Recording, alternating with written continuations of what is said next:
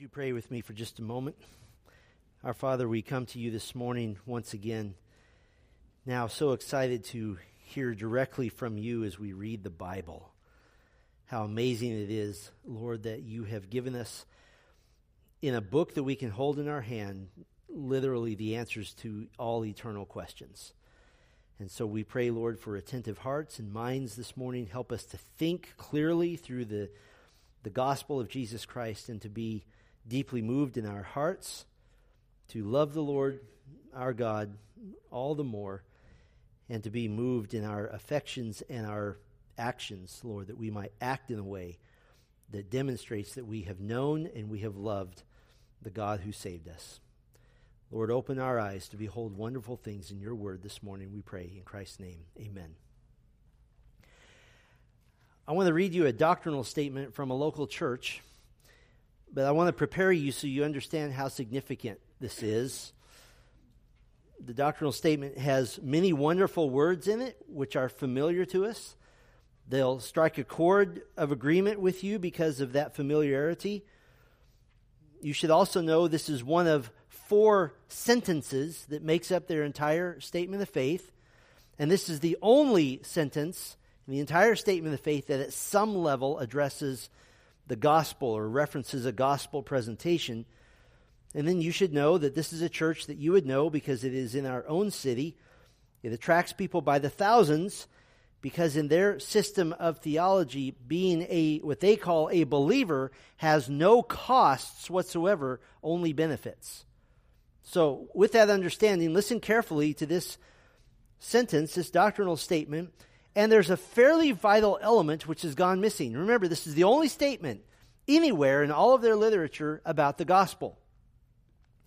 Quote, "We are a very simple Bible-believing church that desires to teach people how to have a vibrant and living relationship with God through the indwelling of the Holy Spirit, who is given to all to receive him into their lives as Lord and Savior.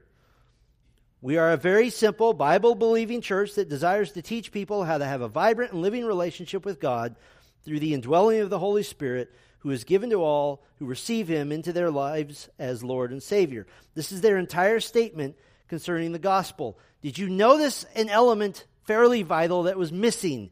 How about the head of the church, Jesus Christ? Not mentioned at all in the gospel. Now, you probably also noticed the odd statement, which is never found in Scripture, placing emphasis on the Holy Spirit as the Lord and Savior.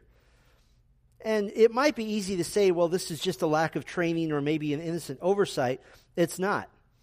This is a specifically crafted statement to define the gospel as merely getting the Holy Spirit so that you can be in a relationship with God, whatever that is. And then it sets up the weekly diet of preaching that you receive aimed at telling you how God now just wants to shower blessing and prosperity and wealth on you. In other words, God is presented as the ultimate good luck charm. And all you have to do is attend one of their services and have the Holy Spirit imparted to you, and now you get the good luck charm as well. But there's one thing which this church and many like them which malign and misrepresent the precious Holy Spirit of God, what they've neglected to do. They've neglected to listen to what the Holy Spirit actually teaches about the gospel. What does the Holy Spirit teach?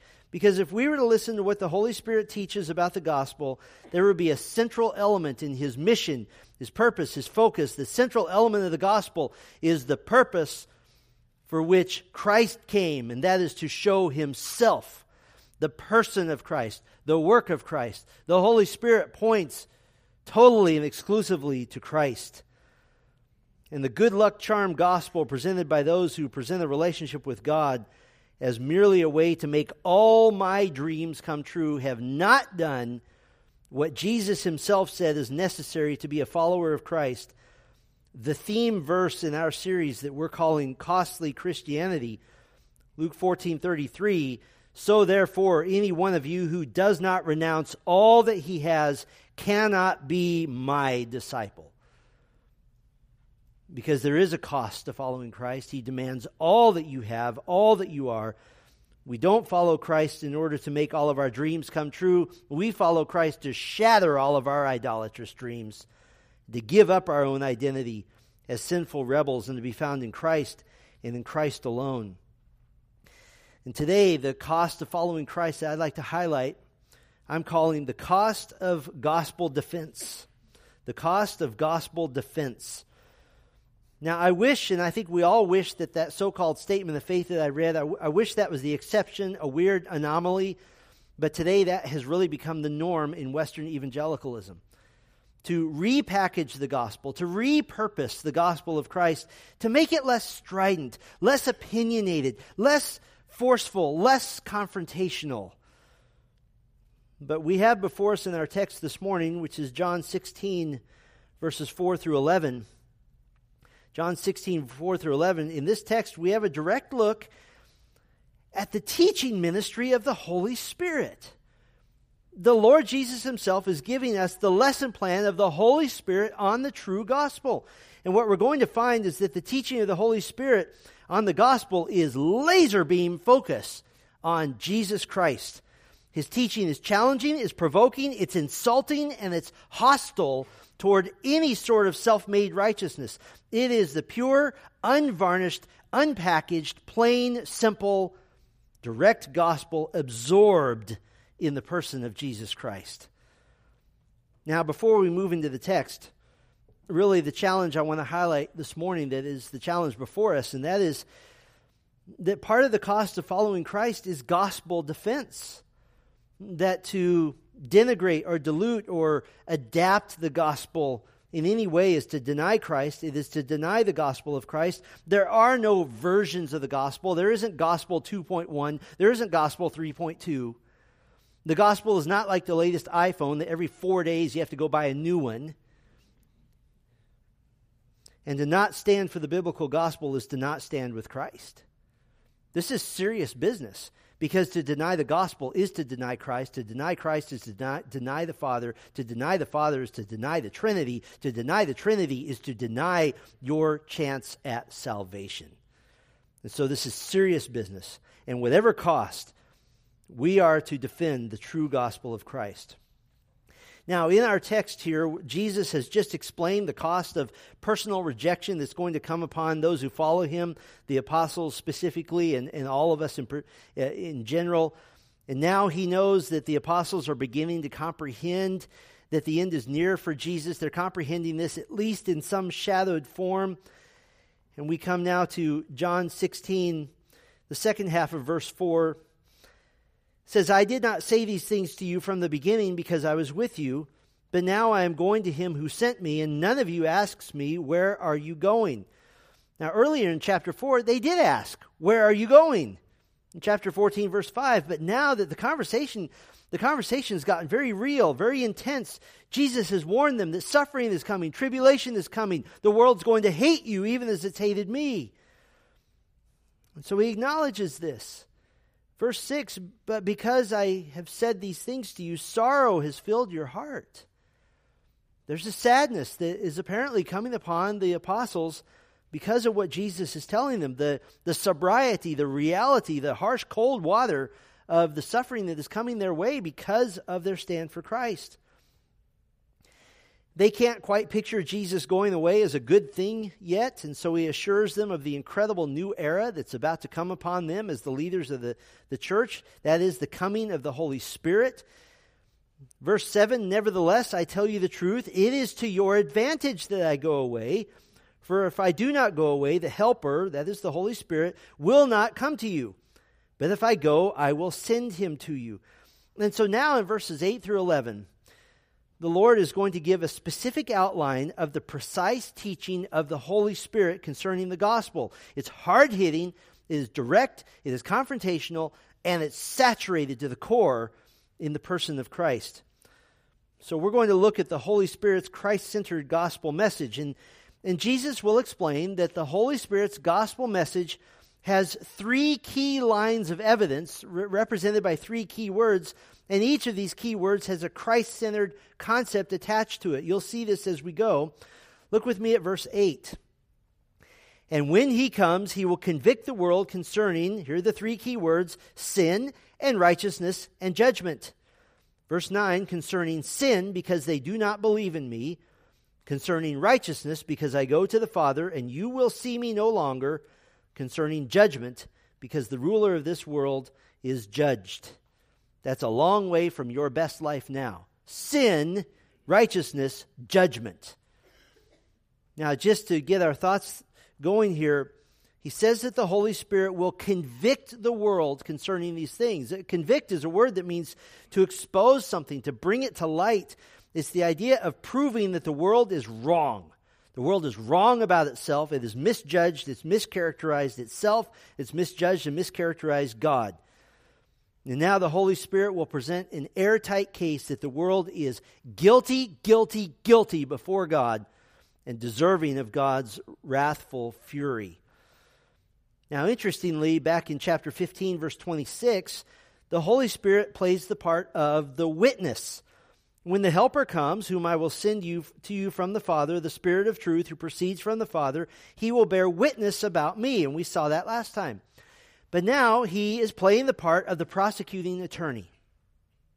And in fact, this is the only place in all of the Bible where the Spirit of God is said to be performing a work in the world. Generally, the Holy Spirit is described in terms of his work in the life of believers, right? The ministry of regeneration and indwelling and filling and sealing and so forth. But now he's doing the work in the world. His message is heavy.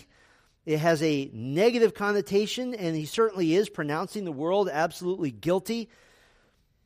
But the Holy Spirit's purpose in convicting the world is to bring sinners to the saving knowledge of Christ, that you have to start with the bad news before you get to the good news. And no one may be saved apart from the work of the Holy Spirit. It is the Spirit of God who draws us to Christ. And so convicting includes this idea of the proclamation of guilt. And the proclamation of guilt is necessary to convince the lost that they are sinners and they need Christ. You must start there. And so the Holy Spirit will present to the world these three key lines of evidence proving the guilt of the world. Here's the first line of evidence. We'll call this, the chief sin is rejecting Christ. The chief sin is rejecting Christ. Verse 9, concerning sin, because they do not believe in me. Because, this is a causal conjunction. The cause of the world's conviction of sin is because sin reaches its apex, it reaches its most disgusting point in the failure to believe in Christ Jesus. And that's the sin which will ultimately condemn the lost. Now, this is very logical. Why is the sin of not believing on the Lord Jesus Christ as fully man, fully God, why is that the sin that will condemn the lost? Because all other sins are then forgiven if you will believe savingly in the person of Christ. When Israel's leaders were about to try to stone Jesus to death for claiming to be the Son of God, here's what he said to them in John chapter 8. He said, you are from below, I am from above. You are of this world, I am not of this world. I told you that you would die in your sins. Here it is. For unless you believe that I am He, you will die in your sins. They will die in their sins if they don't believe in Christ. Now, the response to the Holy Spirit's convicting ministry concerning Christ, how you respond to Jesus Christ, that is the watershed issue in the person's eternal destiny. This is the continental divide where one side leads to heaven and the other side leads to hell. The rejection of Christ certainly isn't the only sin, but it is the crown of all the sins. It's the crown of all sin, because to reject Christ is to reject the solution to sin. Does that make sense? That if you reject Jesus, you're saying, I don't want that which can solve my sin problem. Here's an irony for you. In just a few hours or even a few minutes from this scene here in John 16, Jesus will be put on trial. He'll be wrongly condemned to die, and he will die the cruel death of a criminal. But here, the Holy Spirit has put the world on trial, and the Holy Spirit is vindicating Christ. We could call this the pre-trial retrial of Jesus. 3 times, if you remember, Pontius Pilate said that he found no guilt in Jesus, but Jesus was crucified anyway. Now, when the evidence is weighed properly, the true verdict is that the world is guilty. They're guilty of the sin of unbelief. And so the world masquerades as righteous and suppresses the evidence that shows otherwise. Listen, the current and the future misery of the lost is rooted exclusively in being estranged from God and refusing to be called out of that condition simply by coming to faith in Christ. Christ and Christ alone is the means of forgiveness given by God. You can't have a gospel that's about personal fulfillment. You can't have a gospel that's about enlightenment or about self-actualization or about motivation or about happiness, because those so-called gospels, listen carefully, they turn Jesus into a means to a different end. But what the Holy Spirit is saying here is that Jesus is the beginning of the gospel. He is the end of the gospel. He is the point of the gospel. He is the gospel. Jesus isn't a means to get something else. Jesus is the goal. And our need for Christ is seen and proven by the convicting work of the Holy Spirit in showing our guilt and our shame over sin. Guilt and shame, that we're the ones of whom Romans 3 says every mouth will be closed before God. But when you have Christianity being redefined as a system of motivational thinking and emotional healing, then now the gospel has been changed. One of the worst perpetrators of this recently is the author Rachel Hollis. She's so adept at changing the gospel that Christ gets forgotten. Here's what she says about guilt and shame. Quote, "I don't care what religion you were raised in. You weren't taught guilt and shame by your Creator. Actually, the Creator, the Holy Spirit, is teaching guilt and shame right here. And Christ is the only answer, not some self-righteous self-declaration of innocence."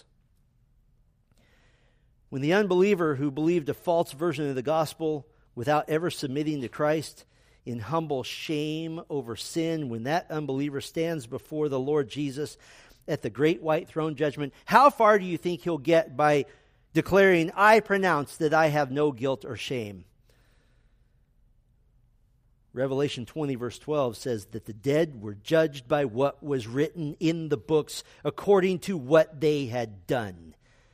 So a self-righteous self-proclamation of no guilt or shame is irrelevant, because when the books are open, the truth will come out.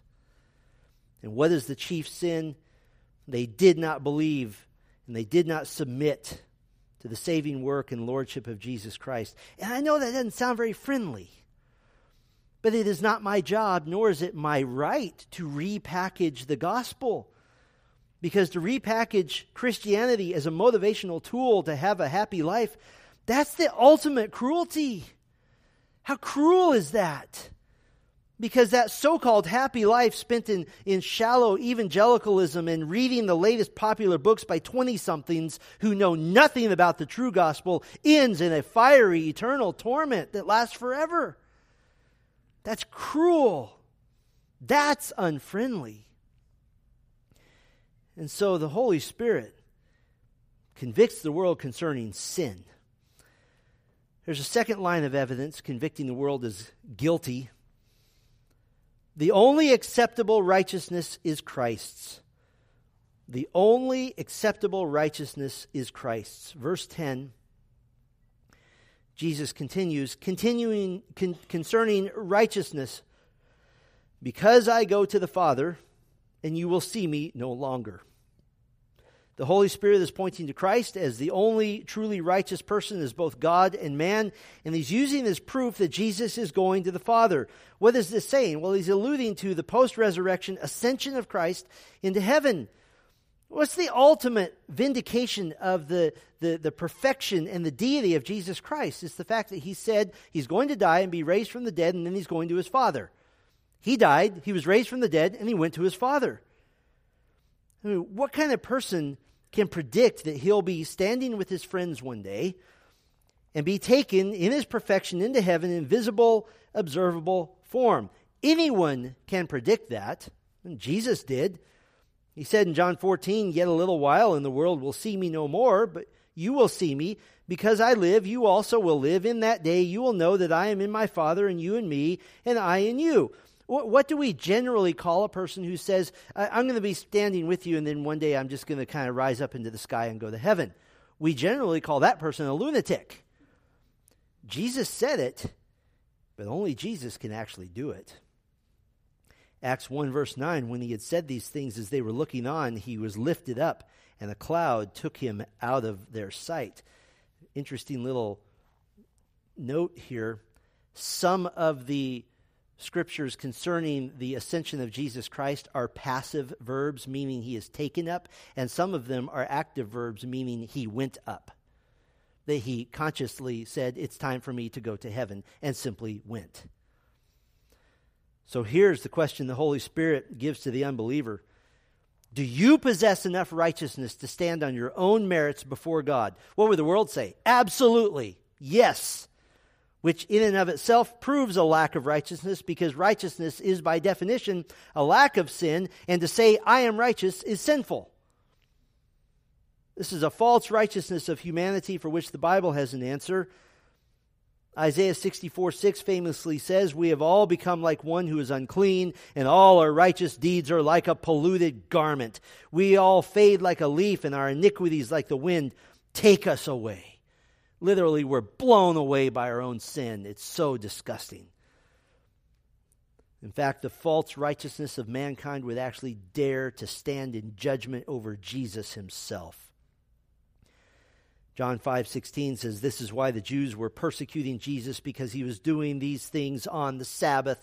They're judging him as doing something wrong on the Sabbath. What did Jesus say about himself? He said, I am the Lord of the Sabbath.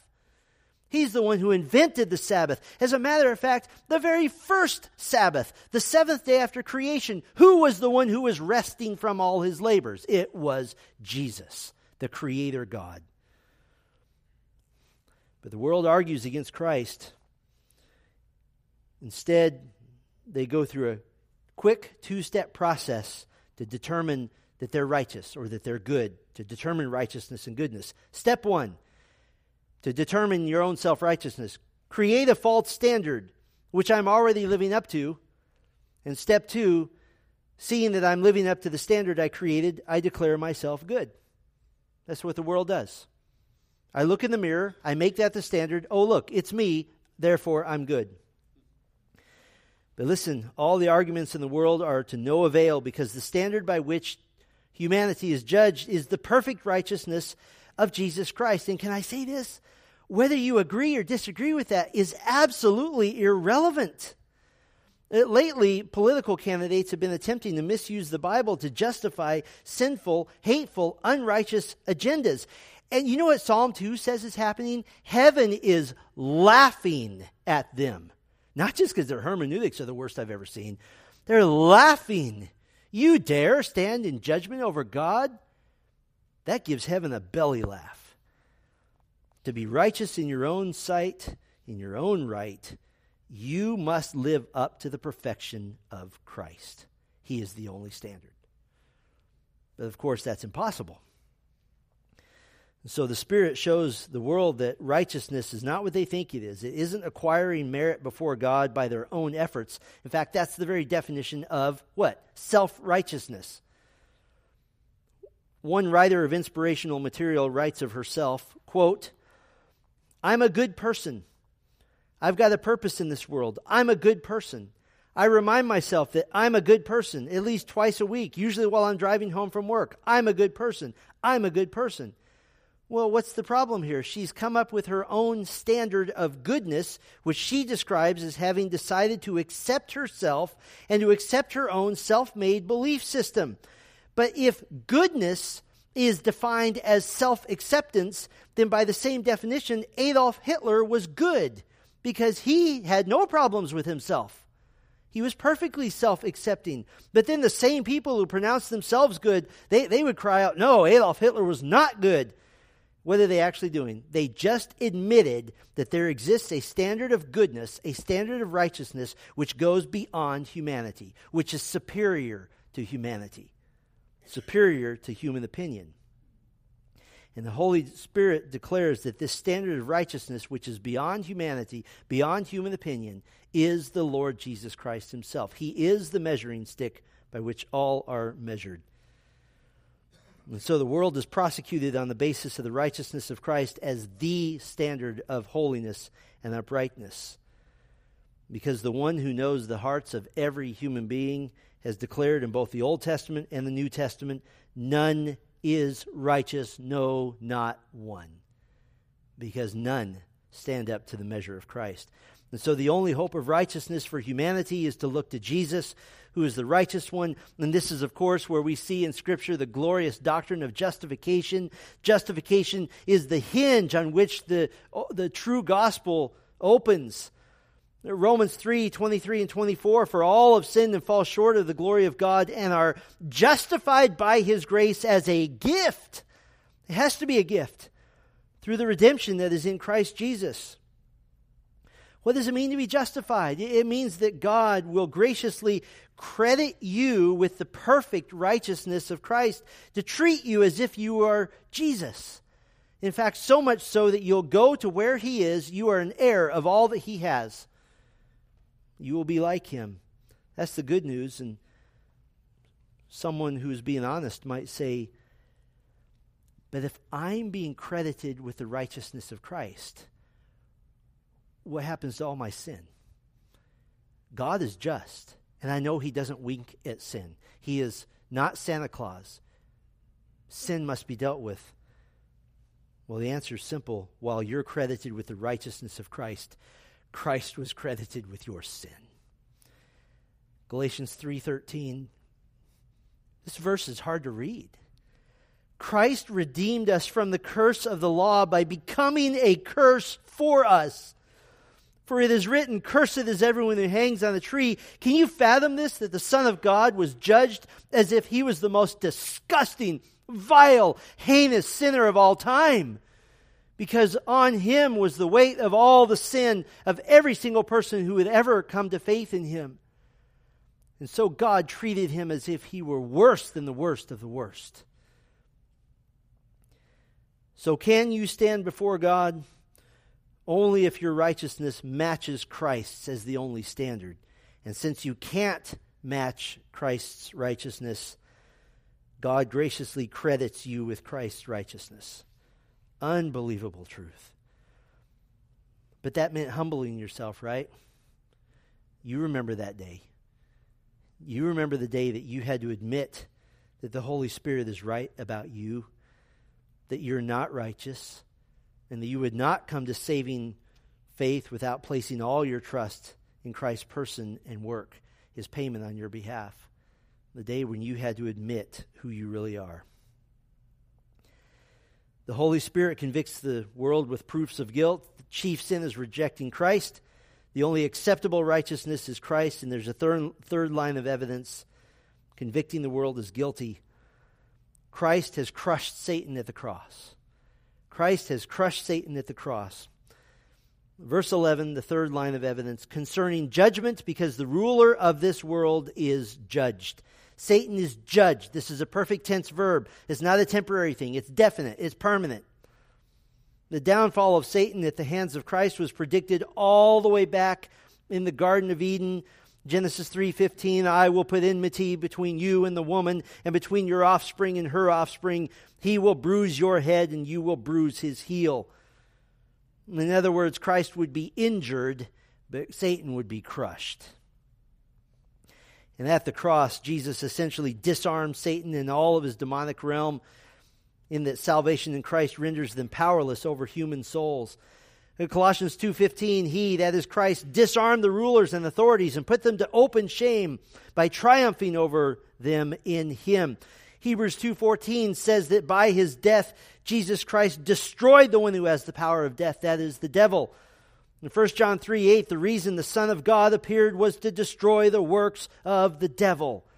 This is good news, because the devil is way more powerful than you are. But the Bible says, greater is He that is in you than he that is in the world. Earlier in John, Jesus predicted the coming downfall of Satan. He said in John 12:31, "Now is the judgment of this world. Now will the ruler of this world be cast out." In fact, in John's gospel, judgment is directly connected to the coming of Jesus Christ and his authority to carry out judgment. John 3:19, "This is the judgment. The light has come into the world, and the people loved the darkness rather than the light because their works were evil." There's the connection between judgment and the coming of Christ. John 5:22, "For the Father judges no one, but has given all judgment to the Son." In John 5:27, he has given them authority to execute judgment because he is the Son of Man. This is a reference to Daniel chapter 7, in which the Son of God as a human being is given all authority to judge and rule the earth. Now, you live in this world and I live in this world, and so you look around and we don't say, I don't feel like this is a world where Satan's been driven out. There's a lot of evil here. The driving out of Satan is a work in progress, and from our perspective, as those still on earth, there is still spiritual danger from Satan. 1 Peter 5:8 warns us, "Be sober-minded, be watchful. Your adversary, the devil, prowls around like a roaring lion, seeking someone to devour." But from Christ's perspective, Satan's defeat is already an accomplished fact. Currently, at this moment, Satan is allowed limited access to God. We see this in the book of Job when Satan appears before God to give an account of himself, to be limited by God in the scope of what he could do. He is the accuser who, if he was able, would snatch your salvation away from you by means of his constant, incessant accusation. But thankfully, Romans 8, beginning in verse 33, tells us, "Who shall bring any charge against God's elect? It is God who justifies. Who is to condemn? Christ Jesus is the one who died, more than that, who was raised, who is at the right hand of God, who indeed is interceding for us." But midway through the Great Tribulation, Revelation 12 records what will happen. "And the great dragon was thrown down, that ancient serpent who is called the devil and Satan, the deceiver of the whole world. He was thrown down to the earth, and his angels were thrown down with him. And I heard a loud voice in heaven saying, 'Now the salvation and the power and the kingdom of our God and the authority of his Christ has come, for the accuser of our brothers has been thrown down, who accuses them day and night before our God.'" Why do you need an intercessor? Because you have an accuser also. "And they have conquered him by the blood of the Lamb and by the word of their testimony, for they loved not their lives even unto death. Therefore rejoice, O heavens, and you who dwell in them. But woe to you, O earth and sea, for the devil has come down to you in great wrath," listen to this, "because he knows that his time is short." 42 months later, when Christ returns, Revelation 20 records, "Then I saw an angel coming down from heaven, holding in his hand the key to the bottomless pit and a great chain. And he seized the dragon, that ancient serpent who is the devil and Satan, and bound him for 1,000 years, and threw him into the pit, and shut it, and sealed it over him, so that he might not deceive the nations any longer, until the 1,000 years were ended. And after that he must be released for a little while." Christ will reign on earth, but the mortal survivors of the Great Tribulation will continue to have children for 1,000 years. Revelation 20 continues, "And when the 1,000 years are ended, Satan will be released from his prison and will come out to deceive the nations that are at the four corners of the earth, Gog and Magog, to gather them for battle. Their number is like the sand of the sea, and they marched up over the broad plain of the earth and surrounded the camp of the saints and the beloved city. But fire came down from heaven and consumed them. And the devil who had deceived them was thrown into the lake of fire and sulfur, where the beast and the false prophet were, and they will be tormented day and night forever and ever." Or, as Jesus just said in verse 11, the ruler of this world is judged, and he knows it. Now, someone might say, I don't agree with you on pretty much everything about Jesus and righteousness, but if there is a Satan, I'm really happy that he's judged. I'm happy that he's going to be taken out. I can't bear to hear the word of Christ, but I'm glad Satan is going down. No, you're not. Why? Because Satan is your father. He is your father. Jesus said in John 8, "Why do you not understand what I say? It is because you cannot bear to hear my word. You are of your father the devil, and your will is to do your father's desires. He was a murderer from the beginning and does not stand in the truth, because there is no truth in him. When he lies, he speaks out of his own character, for he is a liar and the father of lies." Well, I don't feel like Satan's my father. Well, he's an accuser. He doesn't want you to feel that way. He doesn't want you to know. But it is Satan who wants the gospel to be diluted. It is Satan who wants to convince people to believe the lie of their own self-righteousness. And it is Satan who wants the world to see Jesus as a good luck charm or a motivational character to give you a good life now. That's Satan's work. And it gets even more serious than this. Not only is Satan already judged, whoever does not believe on the Lord Jesus Christ is already judged.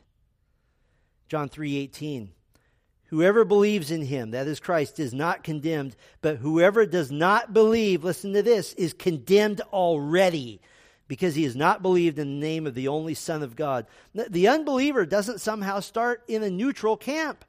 He's condemned now. He's ripe for hell now. He's suspended by a thread over the lake of fire now. It isn't somehow God waiting to the end of your life to make a decision about you. If you're not in Christ, the decision has been made. You are judged in your sin. You are abandoned in your sin. You are punished in your sin. It's already decided. Now, this is when the third word in our text, this key word judgment, comes into relationship with the first two key words, sin and righteousness. Listen carefully. What is judgment? Judgment is merely the setting beside one another the sin of humanity and the righteousness of Christ. That's judgment. And if you don't measure up in your sin to the righteousness of Christ, then you are judged.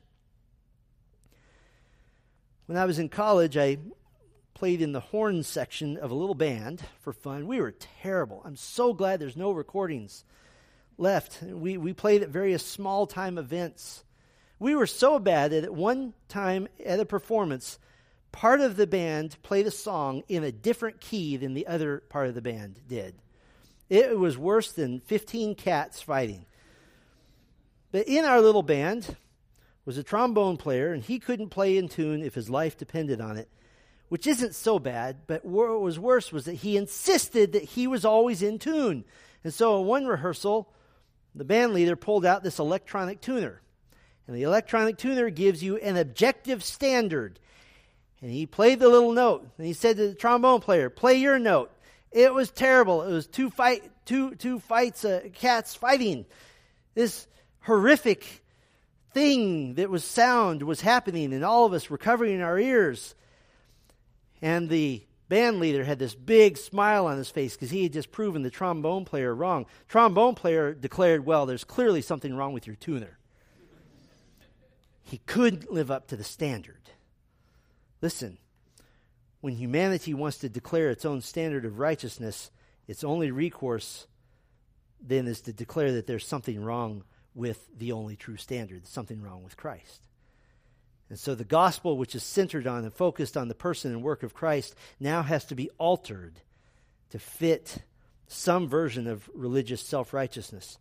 But when sin and righteousness are compared side by side, when the sin of humanity is placed next to the righteousness of Christ, the world, Romans 3 says, is silent. There are no arguments. Every mouth is closed. There is no argument to be made. Here's a contrast for you.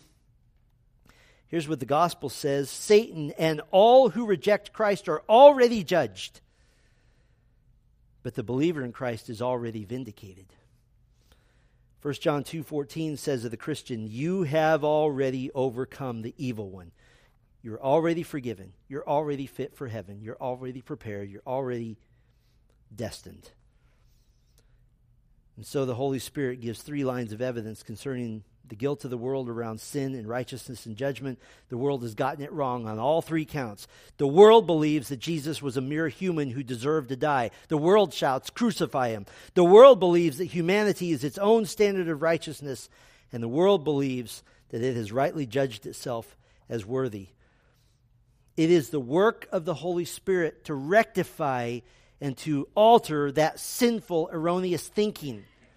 And the sinful human being is meant to look at the airtight case of the Holy Spirit and to plead guilty and to cry out for mercy, because here is the mercy and the grace and the tenderness and the kindness of the gospel, that those who are already suspended by a thread over the lake of fire may be rescued and redeemed and placed into the camp of those who are already vindicated. That it's not too late as long as there is breath in your body. But listen, Satan doesn't give up easily. He has many clever ploys to keep the Holy Spirit from making his case to the world. 2 Corinthians 4 verse 4 says, in their case, the God of this world has blinded the minds of the unbelievers to keep them from seeing the light of the gospel of the glory of Christ, who is the image of God. Anything that Satan can do to keep the world from Christ makes him happy. And one of the ways Satan blinds the minds of the unbelievers is to try to alter and hurt and twist the major means by which the Holy Spirit convicts the world. How does the Holy Spirit convict the world? How is he preaching to the world? It is through the church. It's through the church of Jesus Christ, who is, as 1 Timothy 3 says, the guardian and the proclaimer of the truth of the gospel. The Holy Spirit preaches to the world, as it were, through the church. And so I want to spend a little time on this, and I want to give you 4 roles that the church has to facilitate the message of the Holy Spirit to the world. Now, these may seem obvious, but in a world where so many churches have slidden off the tracks, a return to the obvious is necessary. 4 roles the church has to facilitate this true gospel message. The first role is the role of preaching. The role of preaching, I don't mean someone standing up front talking. That doesn't make it preaching. I mean preaching as demonstrated in the Scripture itself. The conclusion of Peter's sermon in Acts 2 was not a call for self-actualization. It was not a call to be motivated when you go to work on Monday.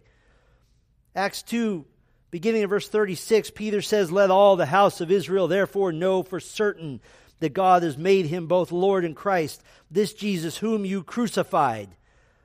And when they heard this, they were cut to the heart and said to Peter and the rest of the apostles, brothers, what shall we do? That's what preaching does. It makes you say, what shall I do? This is preaching used by the Holy Spirit to cut to the heart, literally to pierce. Can I put it this way? Preaching is not a day at the spa, it's a day in heart surgery. And it includes incisions and sutures and recovery. You ever heard a sermon you had to recover from? This is why Paul commanded Timothy, preach the word, not use the word as a rubber stamp for whatever idea you want to talk about. Listen, Satan loves biblically illiterate churches. He loves those churches because then the pastors become tempted to please the people, which then hides the gospel. There is a reason that the Bible is called the sword of the Spirit, not the spa of the Spirit. It is the means by which he cuts to the heart of our sin, and the means by which he encourages and strengthens and builds us up. Here's a second role that the church has. We'll call this one the role of inviting. The role of inviting. Oh, there's been 10,000 different evangelism programs. You know what the evangelism program of the early church was? It was come with me. That was it. Come with me to hear the gospel. Come with me to hear the word of God proclaimed. And in fact, in a time prior to the completion of the New Testament, when many in the church were proclaiming the word of God prophetically, the unanimous nature of the church as loving the gospel and loving Christ as worshipers of Christ, this was the cause of new converts, the cause of new disciples. 1 Corinthians 14, beginning in verse 24, says, if all prophesy, and an unbeliever or outsider enters, he is convicted by all. He is called to account by all. The secrets of his heart are disclosed. And so, falling on his face, he will worship God and declare that God is really among you. Can I put it this way? Which is more powerful to the unbeliever? Is it for you to have a one-on-one conversation, or for the unbeliever to see 300 people who love Jesus? Well, obviously the latter. Don't give up on the one that you've tried to get to church to hear the gospel. Who cares whether you jeopardize your relationship or not? Their souls are in jeopardy. Their souls are in jeopardy. I don't know if you know this, but we do at Grace Bible Church have Invite Your Friend to Church Sunday. Did you know that? It's today.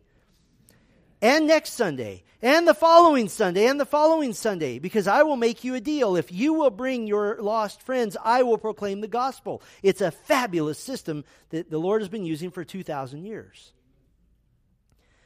There's a third role that the church plays. We'll call this one the role of obedience.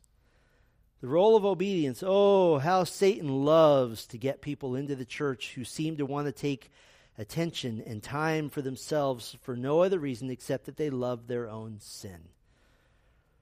Now, absolutely, the leadership is called to shepherd the flock, but not ultimately at the expense of maintaining the priority of proclamation and discipleship. I have known pastors who spend 80 to 90% of their time dealing with problems and 10% of their time studying and preaching. That's backwards. That's backwards.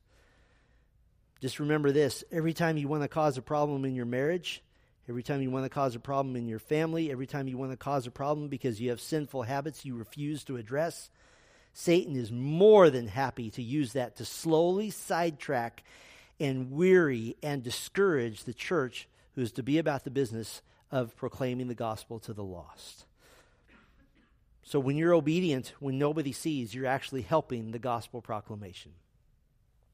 One more, the fourth role the church plays is the role of unity.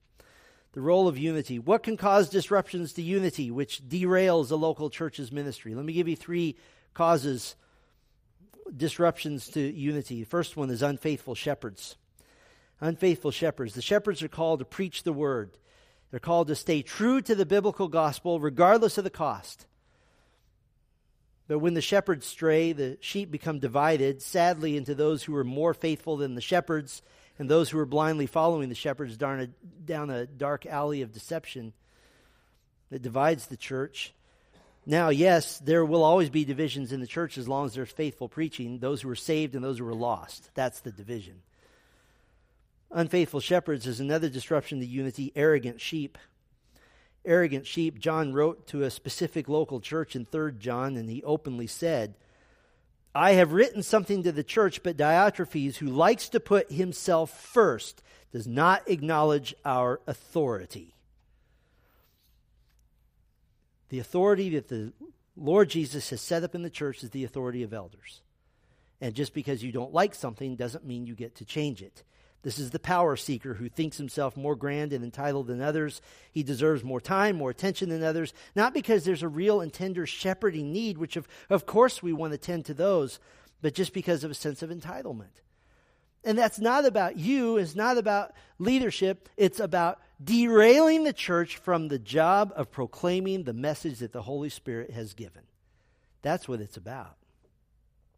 And then there's a third distraction, sheep-to-sheep problems. Sheep-to-sheep problems. This is Satan's ploy to distract from gospel proclamation.